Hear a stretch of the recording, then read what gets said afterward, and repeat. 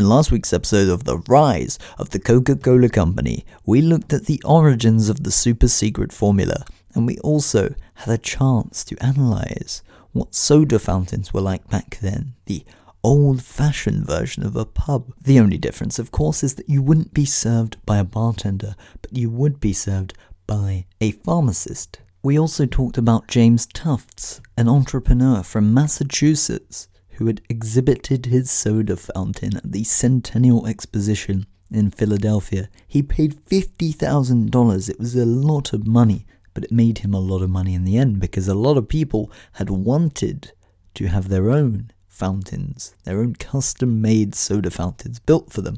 If we fast forward 20 years, you might recognize a character from last week's episode, a man by the name of Joseph Biedenhahn.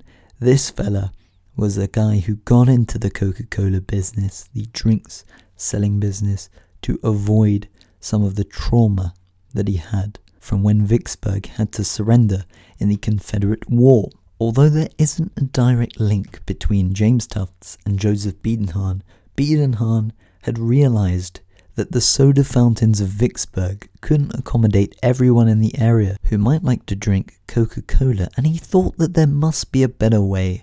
It is recalled that he said, "The thought struck one day, why not bottle it for our country trade? Even in the cities, the fountains were limited in number and scattered here and there." It was actually a summer morning in 1894 when Joseph Biedenhahn sat in his office looking at the barrels of Coca-Cola syrup. A couple minutes later, he found himself experimenting with a second-hand bottling machine, as you do. No direct link there once again, but he found himself experimenting with that same machine. This particular machine had been ordered to bottle a little lemon soda and something called a sarsaparilla for customers. And a few minutes later, he was bottling Coca-Cola. For those who know what sarsaparilla is, it's a root beer. It is something that is quite prominent in Asian countries. It's known as sarsi in some of those. But these days it's made with artificial flavours. Just a generic root beer would probably be the easiest comparison. Mr. Biedenhahn had a lot of time, obviously. He was very invested into Coca-Cola as a business. He was recalled pouring the soda into some Hutchinson bottles, which came with rubber stoppers attached to a wire contraption that was yanked up into the bottle's neck to seal the contents. If a person wanted to open one of these quote-unquote Hutchinson's bottles, then he would have to jam the stopper down with the flat of your hand, or maybe something that's a little bit more sturdier.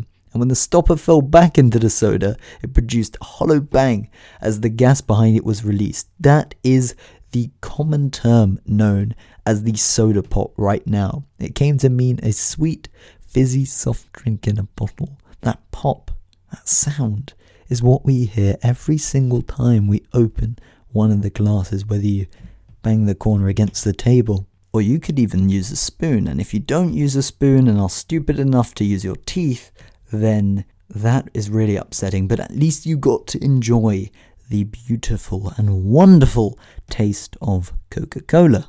Now, when Biedenhahn tried to bottle Coke, nobody had told him to do so. He didn't have permission to do so, basically. But he also wasn't told by anybody that he wasn't able to bottle the Coca-Cola. Now, to anybody out there, if you had an opportunity to do something that could make millions, why wouldn't you do it if it was completely legal? Nobody told you can't do it. You had all the time in the world like Biedenhahn did. He had two options: to sit there contemplating about strain and loss, or to sit there and contemplate about Coke. Well, you guessed it, this is what he did. Immediately after bottling, on a very small scale basis, with those sample bottles that Biedenhahn had, he sent a crate full of the bottled Cokes to Asa Candler, the CEO at the time in Atlanta. Candler, who was obviously in love with Coke at the time, said, "This is great, keep doing it, and let's hopefully see where this can go." So Biedenhahn started selling some of these bottled Cokes to local farmers, and people were loving it. He made sure that he drilled holes that exactly fit the necks in the crates he used, so he had his own production line going along as well. It seems that Biedenhahn spotted the perfect gap in the market, but the issue is the United States was a vast and thirsty country. Its wilderness was only half conquered by coke and its cities were still forming. It would only take a third man, and obviously the Spanish-American War that came afterwards, to come up with a plan that brought bottles of coke to the rest of the nation. This chap by the name of Benjamin Franklin Thomas, a Chattanooga lawyer who had moved restlessly through a series of different occupations. He had a bit of frictional unemployment there, he couldn't find the right job. He was always searching for where the money was, that pot of gold that would set him up for life. And as Thomas was on this journey, he shipped out all the way to the Cuban city of Manzanilla, where he worked as an aide to the Army Assistant Quartermaster. His assignment was really dull as a military campaign. All the battles were fought at the sea, so he would just be watching and almost being like an office boy, getting the papers and stuff. He saw Cubans everywhere though, strolling through the streets with these bottles filled with carbonated pineapple drinks in their hands. And it was the bottled drinks that he kept coming back to. And he thought to himself, why couldn't I take that drink that was so popular and well known and sell it in a bottle back home?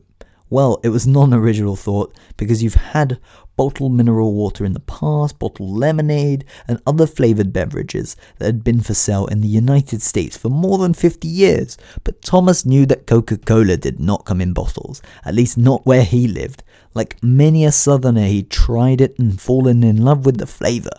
Not to mention the kick from the caffeine and the coca at the time, and he couldn't get Coca-Cola anywhere but these soda fountains, and when he ordered it at the counter, he had to drink it right away or the bubbles would lose their energy and the coke would remain flat and the beverage would remain dull. Now Thomas really wanted to act on this idea that he had. He went to one of his friends by the name of Joseph Brown Whitehead. He was a Mississippi-born lawyer, and he went with him to Atlanta to ask the legendary Asa Candler for permission to bottle coke. Now, anybody looking back would think this is a great idea, a huge gap in the market. I bet you Asa Candler would agree. But here's the issue. Thomas and Whitehead got a reception that was flatter than a glass of coke, left out overnight. In fact, forget overnight, a glass of coke that is left out for months and nobody would attend to it. And then you go and drink it and you see it's so dull. Well, to summarize, that is the reception that they got. They weren't treated well. To begin with, Candler didn't have a high opinion of their hometown. He said that he'd only been there once, and he would write years later, and didn't think much was going on there, certainly not compared with the endlessly striving Atlanta, and he thought even less of their bottling idea. By himself he had made a nation of Coca-Cola drinkers. As the supplicants sat before him, Coke was in the process of selling 214,008 gallons of syrup that year, topping the record set 12 months earlier, just 12 months earlier, with every gallon producing close to 400 Coca-Colas. Candler was pouring his trademark beverage down the throats of Americans 7 million times a month. He had already made Coca-Cola a household name. All these fountains had already accomplished more than what they would have expected from Coca-Cola, and the fountains had been good to him.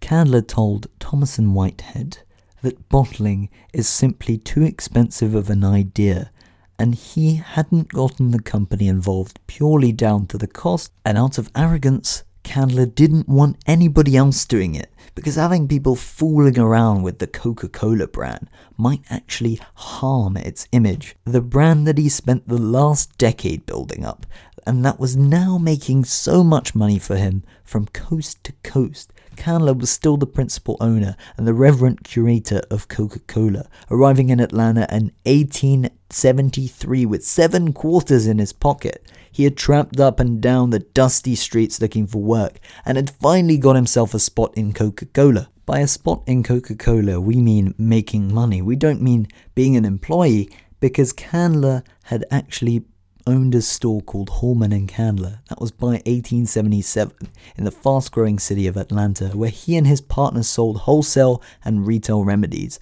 patent medicines, mainly because they were the most profitable industry in Atlanta. In 1888, he bought a third interest in the Coca-Cola formula, largely because its creator was a friendly rival.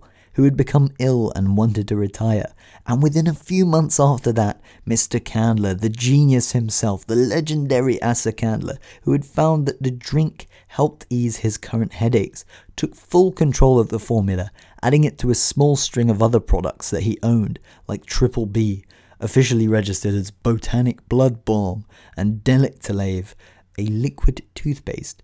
Candler did build up those small brands by selling shares in Coca-Cola in 1892 to some of his friends, though he did keep a majority stake in the family group. Asa Candler managed to change all the products in his drugstore to Coca-Cola. He was not selling anything except for Coca-Cola, and he managed to energetically persuade every drugstore that he had heard happened to be lacking in the Coca-Cola front to give these out or dispense them at the time. Now, he had a legendary marketing prowess. It was from the start something so strong. He instituted a system of tickets, or coupons as we now know them, that entitled the bearer to one free Coca-Cola starting in 1888 or so. So pharmacists were mailed these tickets by the hundreds, and when they served those free Cokes, Candler promised that they would be reimbursed from the firm in Atlanta. Coke salesmen also stood on street corners handing out these tickets. The program was so popular, people loved the free samples. And when Candler cut them off in 1905, fearing that he'd sent too many tickets out, the public outcry was so huge, to the extent that he brought this program back, even bigger than ever, the following year. And it ended for good in 1931, but in the 1950s, the occasional ticket would still turn up in the company's mailroom, used only recently by someone who held onto it for a long time. I reckon they'd probably sell them on eBay. It would be a good way to make some quick cash if you're a Coca-Cola fanboy or fangirl. The thing is though, Candler had built Coca-Cola into something that resembled a cult. There were some brands that came up, these quote-unquote imitators as he put it, that came up at a time when every pharmacist and his brother had come up with a syrup that approximated Coca-Cola. Some had their own syrups under names like Dixie Cola, Afri-Cola, Coca-Cola, and even Bicycola, which was apparently inspired by the two-wheeler that we know as a bike or a bicycle. Now, there was a publication called The National Druggist that circulated some recipes for drinks that sounded a lot like Candler's product. I recall one drink being called Pick Me Up, which is quite a funny name. They also had another one called Nerve Bracer. It sounds like a ride at Thorpe Park. This concoction consisted of valerian, cardamom, coriander, cinnamon, orris, coca, green tea, and alcohol. Some things you may recognize, some things you may not, but there were a lot of interesting ingredients put in there. Fountain Use, the author of The National Druggist, had advised make a thick syrup with 350 parts of sugar and just enough water to fully dissolve it. Well, Candler didn't want these make-your-own syrups, these DIY syrups that had been circulating, to get any fame. He wanted people to ask for his syrup by name as if Coca-Cola were a religion. This is obviously not a direct quote, but we had to include a little bit of exaggeration, as Candler's love for Coke was beyond what the norm would be expected for a simple soft drink, right? That had very similar substitutes out there. Well, pharmacists at the time had to pay for Coca-Cola syrup. Candler had charged them a premium, and they soon found out, based on the name he was building up around the country, that this would pay off in the long run. Many of them were annoyed, though, by this, knowing full well that the actual cost of the ingredients in Coke were actually much smaller than the premium they were paying to dispense Coke at their pharmacies. Well, on the other hand, backed by Candler's relentless marketing, they also got other people to tell them that it was, as Coke executives would say for decades, the real thing, the original, the OG, as many of us would put it. It was the big brand. The tactful Coke executives had convinced these owners of the drugstores that all they would need to do is charge a higher price, and as people were so addicted to the drink that is known as Coke, they would be able to achieve this higher price and thus achieve a higher margin, making higher profits and doing much better than these self-made brands that probably won't even sell. It's kind of like everyday value brands that you'll get in a place like Sainsbury's. If you go in there and you see the normal beans and then you see Heinz beans,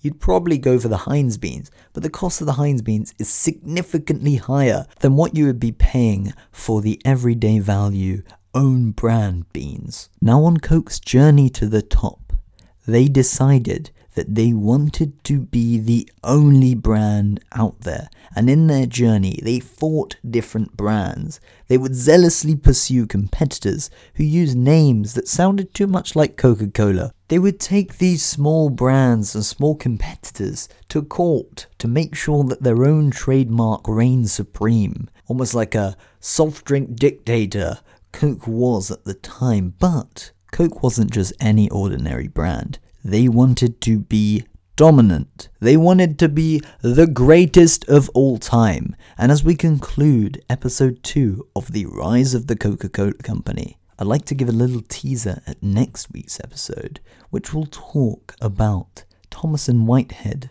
the fellas that we mentioned in brief detail, the guys that wanted to bottle Coke that Candler said no to. Well, there's an interesting deal that may have actually ended more favourably for Thomas and Whitehead over Candler. And how could the man at the top be so foolish to give away such a powerful position? Well, we'll find out in next week's episode. I've been your host, Ryan Kia. Thank you so much for listening. If you haven't already, be sure to sign up on our site at quantiumresearch.co.uk for more additional content and some updates on when the next episode drops. Thank you so much for listening. Until next time.